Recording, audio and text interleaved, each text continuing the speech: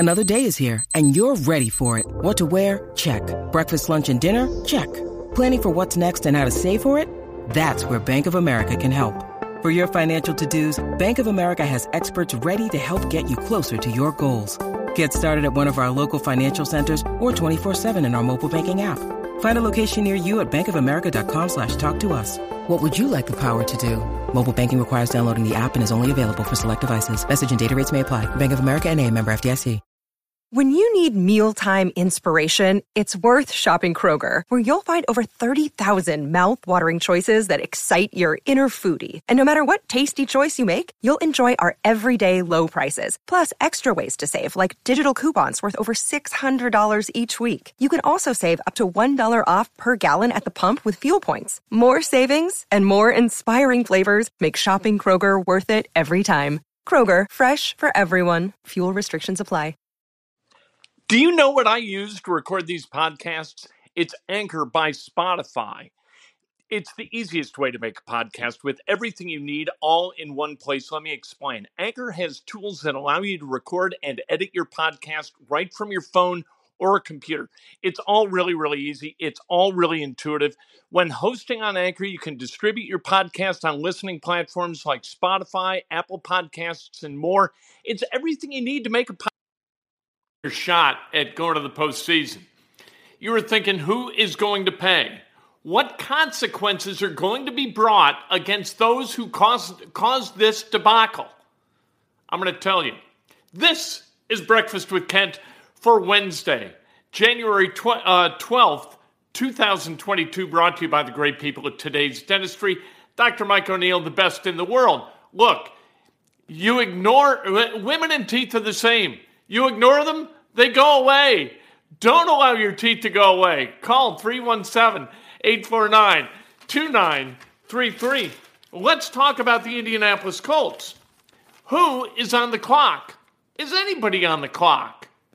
Yeah, there's one on the clock. Let's talk first about Chris Ballard. He's not on the clock. Chris Ballard is one of the better GMs in the NFL. He is solid in his position. Yes, he's made a few mistakes. Malik Hooker, his first draft pick out of Ohio State, 15th overall, mistake. Hooker, now playing for the Cowboys, plays about half the snaps at safety. He had one pick this year, did not live up to his draft pedigree in large part because of injury. That's the way it goes. Guys in the NFL get hurt. I don't hold Chris Ballard accountable for that. I do hold him accountable for taking a safety in the first round, and a safety who didn't project to be kind of a game wrecker in the way that Bob Sanders, or maybe a better example, Troy Polamalu, those guys, Ed Reed. Everybody, when Malik Hooker was drafted, oh, this could be another Ed Reed. Well, he wasn't another Ed Reed. He looked nothing like Ed Reed. Chuck Pagano was out of his mind saying that, evoking the name Ed Reed as he discussed Malik Hooker. Other mistakes, sure. You know what? But in the late second round, third round, guys like Terrell Basham, you're going to go after potential. And every once in a while, you're going to spin the wheel and hit. Most of the time, you're not. And so for a guy like Terrell Basham or a guy like Banner, or there have been other guys, Ben Bannigu so far has been a bust for the Colts. Those guys, you take a shot based upon metrics that project toward quality of play, and sometimes they pan out. Didn't in those cases for Ballard, but he hit a lot. Now, Chris Ballard, one valid criticism of Chris Ballard is that he has not gone into his pocket to pay a big-time free agent and lift the roster through the spending of that money. And he's been relatively cheap in that way because he wants to pay the guys that he's got. He wants to not get out of schedule with guys like Quentin Nelson, who he wants to reward as somebody who the Colts have drafted. Now, they got to figure out how to spend their money wisely and get quality weapons. I think Chris Ballard attacks that this offseason. And if he doesn't, and you wind up with Michael Pittman and the Pips as your wide receivers, I think you got problems. More on that in a couple of minutes. Frank Reich, the clock's ticking. You got a year minimum, all right? Frank Reich is seen by the Colts as a quality leader. I think he's a quality leader. I think he's a quality leader because he's the best version of his authentic self. And that's what quality leaders do. Does he make mistakes calling plays? Yeah, he makes mistakes sometimes. He's held accountable for the mistakes. This is the way it works in the NFL. When a play happens and a play is good, the result is good, what do? We applaud the player. Jonathan Taylor is amazing. Nobody gives credit to Reich or to Wentz for putting Taylor in a position to go get all those yards, or the offensive line to go push a defense around in a place where they're vulnerable because of their scheme or personnel. Nobody credits the coach ever for the right call, right? Unless you run like a Philly special or some crap like that. You run some goofy play where you're shovel passing to Jack Doyle, inside the 5, and it gets picked off. The coach gets skewered. But Frank Reich is an effective leader for this team. The players on this team are devoted to him. They trust him. He's the guy for the job, at least to this point. He has tethered himself to the development and the excellence of Carson Wentz, the resurgence of Carson Wentz as the quarterback that he was in 2017 when he and Reich last worked together, his second year in the NFL. He hasn't lived up to that. Didn't live up to that this year, but a lot of that could have had to do, not necessarily, but could have had to do, I'm not making excuses for Carson Wentz, could have had to do with the fact that he missed almost all of camp with foot surgery, and this offseason was completely goofed up because of COVID. So you didn't have traditional schedules of OTAs and mini camps and all of that stuff. And that got in the way of Carson Wentz developing a rhythm with the offensive line, with his wide receivers, with his tight end, with his backs out of the backfield, and it caused a little bit of chaos as this season unfolded. You hope. You hope that that's the case, right? You want Carson Wentz to rebound next year and show himself to be the quarterback that the Colts thought was worth a first this coming draft and a third in the last draft. And if he's not, people are going to be held accountable for that. And the first one to be held accountable, in this case, the consequences roll uphill, right? Wentz is going to pay the price next year. He can be fired, waived, with no penalty next year. This year, it would cost the Colts $15 million right now to tell Carson Wentz to go away. That's 15 huge against the cap that the Colts are not going to spend. That's the way it works. Do you want to spend what you've got to spend for Carson Wentz this coming year, or you want to spend 15 to have Carson Wentz go away and take a chance on somebody else? You're never in a million years going to do that. Carson Wentz is solid in his job. Hopefully, with a full off season, he ramps it up for 2022. If not, it's ta-ta to Carson Wentz after next season where there is no penalty. All right, Matt Eberflus. I think Matt Eberflus is a goner. I don't think he comes back. I think that the Colts are hoping that somebody hires him as a head coach, as preposterous as that sounds to people in central Indiana. The Chicago Bears have asked permission to talk to Matt Eberflus in their vacant head coaching position. They have fired everybody. They fired their GM. They fired Matt Nagy as the head coach. So Ryan Pace gone, Nagy gone, and in comes Eberflus. That seems an odd choice. However, if it does happen, God bless the Chicago Bears. Wonderful.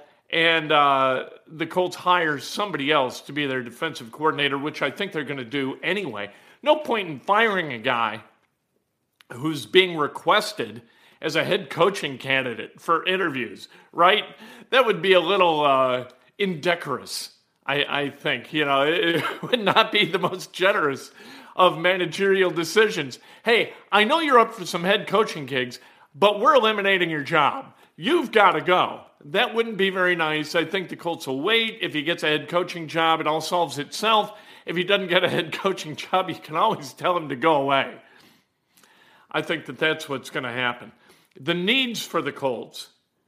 You need a left tackle. Now, that left tackle may be on the roster. It may be Eric Fisher. Eric Fisher, look, You know what? We love to extol the virtues of guys who ball out to the best of their ability when injured, who hurry back from rehab, get on the field, and do their best.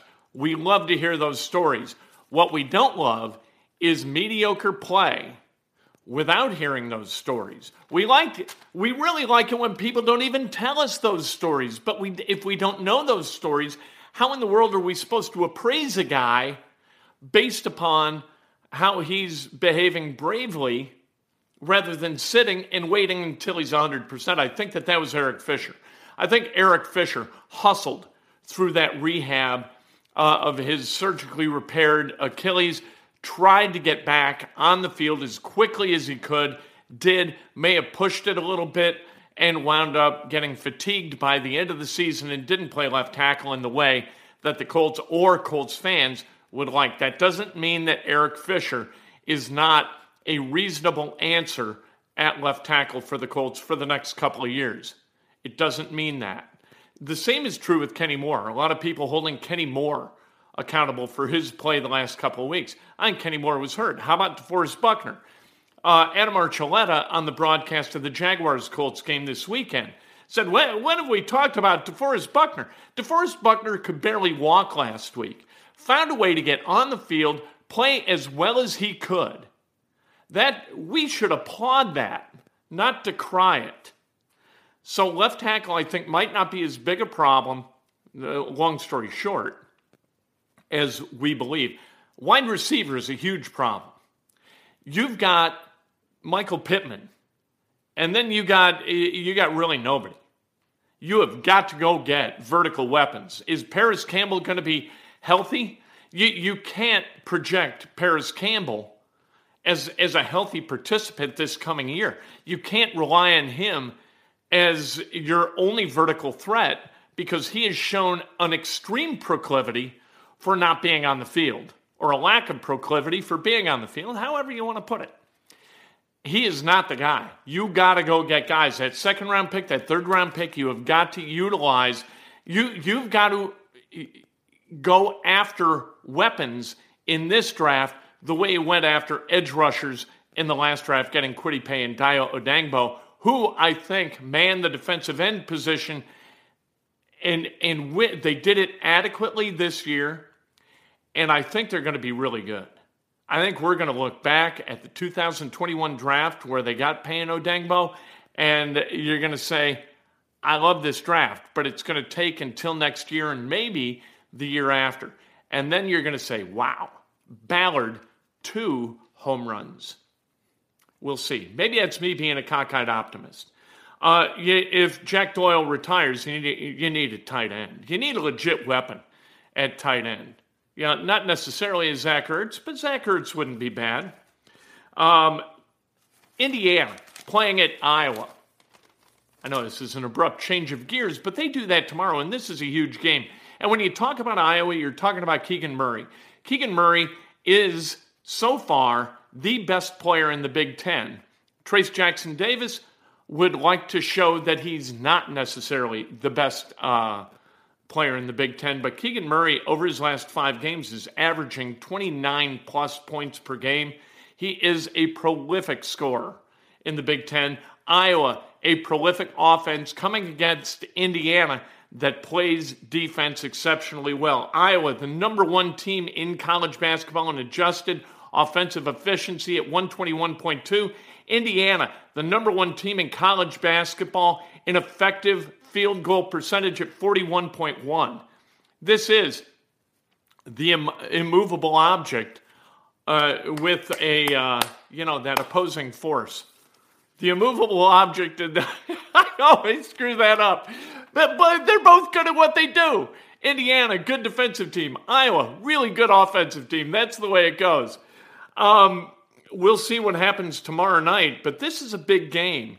Iowa has not beaten a top 50 ranked team this year. All of their wins are against teams ranked in the 60s, and most of them in triple digits, according to Ken Pom. Indiana's beaten some teams. So Indiana, I think, has got a shot at this game tomorrow night at Iowa City. And for those of you keeping score, Indiana is going to bring a rocking chair, a handcrafted rocking chair from an artisan in Brown County for Jordan Bohannon, who is celebrating his final year of Big Ten basketball, we believe, at the age of 37. So Jordan Bohannon is going to get that rocking chair tomorrow night at center court at Carver Hawkeye Arena. And I hope he uses it well. Prior to the Indiana game tomorrow night at 9 o'clock, you've got Butler and Georgetown. Butler's got to go get some wins. They cannot continue to lose in the measure that they are. You just can't. This is a rebuilding year for Butler, but they're coming off another rebuilding year, and you can't just rebuild year after year after year. Butler's got to put it together. They got to figure out a way to score points. Let's go, Butler. Pacers, Celtics tonight against the, Celtics. But they're at Gainbridge Fieldhouse. Celtics have lost 6 in a row on the road. Hopefully the Pacers get some guys back. When is Malcolm Brogdon going to play? Karis LeVert, let's go. What are you guys doing? I know you went on COVID. You got hurt. You go on COVID. You're never available. What is happening? They are the Paris Campbells. What Paris Campbell is to the Indianapolis Colts, Malcolm Brogdon is to the Pacers. Go play and have some fun playing. Speaking of fun, Lance Stevenson back for another 10-day contract. Kevin Pritchard's going to sign him for the rest of the season. We'll see what happens moving forward. He's only 31 years old. I know that the Pacers drafted him back in 2010, but he's really not that old. He spent 1 year in college. Let's go, Lancer, bringing some joy back to professional basketball in Central Indiana. All right, birthdays being celebrated today, and a celebration of life tonight in Skokie, Illinois, honoring the life of Rick Raffanello, a great friend and wonderful human being, and going to be missed forever by those who loved him, and everybody did. Nobody ever met Rick Raffanello and didn't fall in love with the guy. Fantastic human being, generous, kind, patient, wonderful dude. Met him at Indiana. Everybody who met him there stayed friends with him. You don't evolve through a friendship with a guy like Rick Raffanello. You treasure it. Cindy Frank, happy birthday. Jessica Caraway, Marty Wilson, Jennifer Gray Carmen, the great Jenny Gray Carmen, Mike Delft, the great Jack Seeley, celebrating a birthday, and Paul Ayers, happy birthday. If today's your birthday, you celebrate like hell. If it's not your birthday, you celebrate somebody else. That is best done with an honest and specific compliment. There will be no Inside Indiana Sports now tonight, because I'll be traveling to the memorial service for the great Rick Raffanello.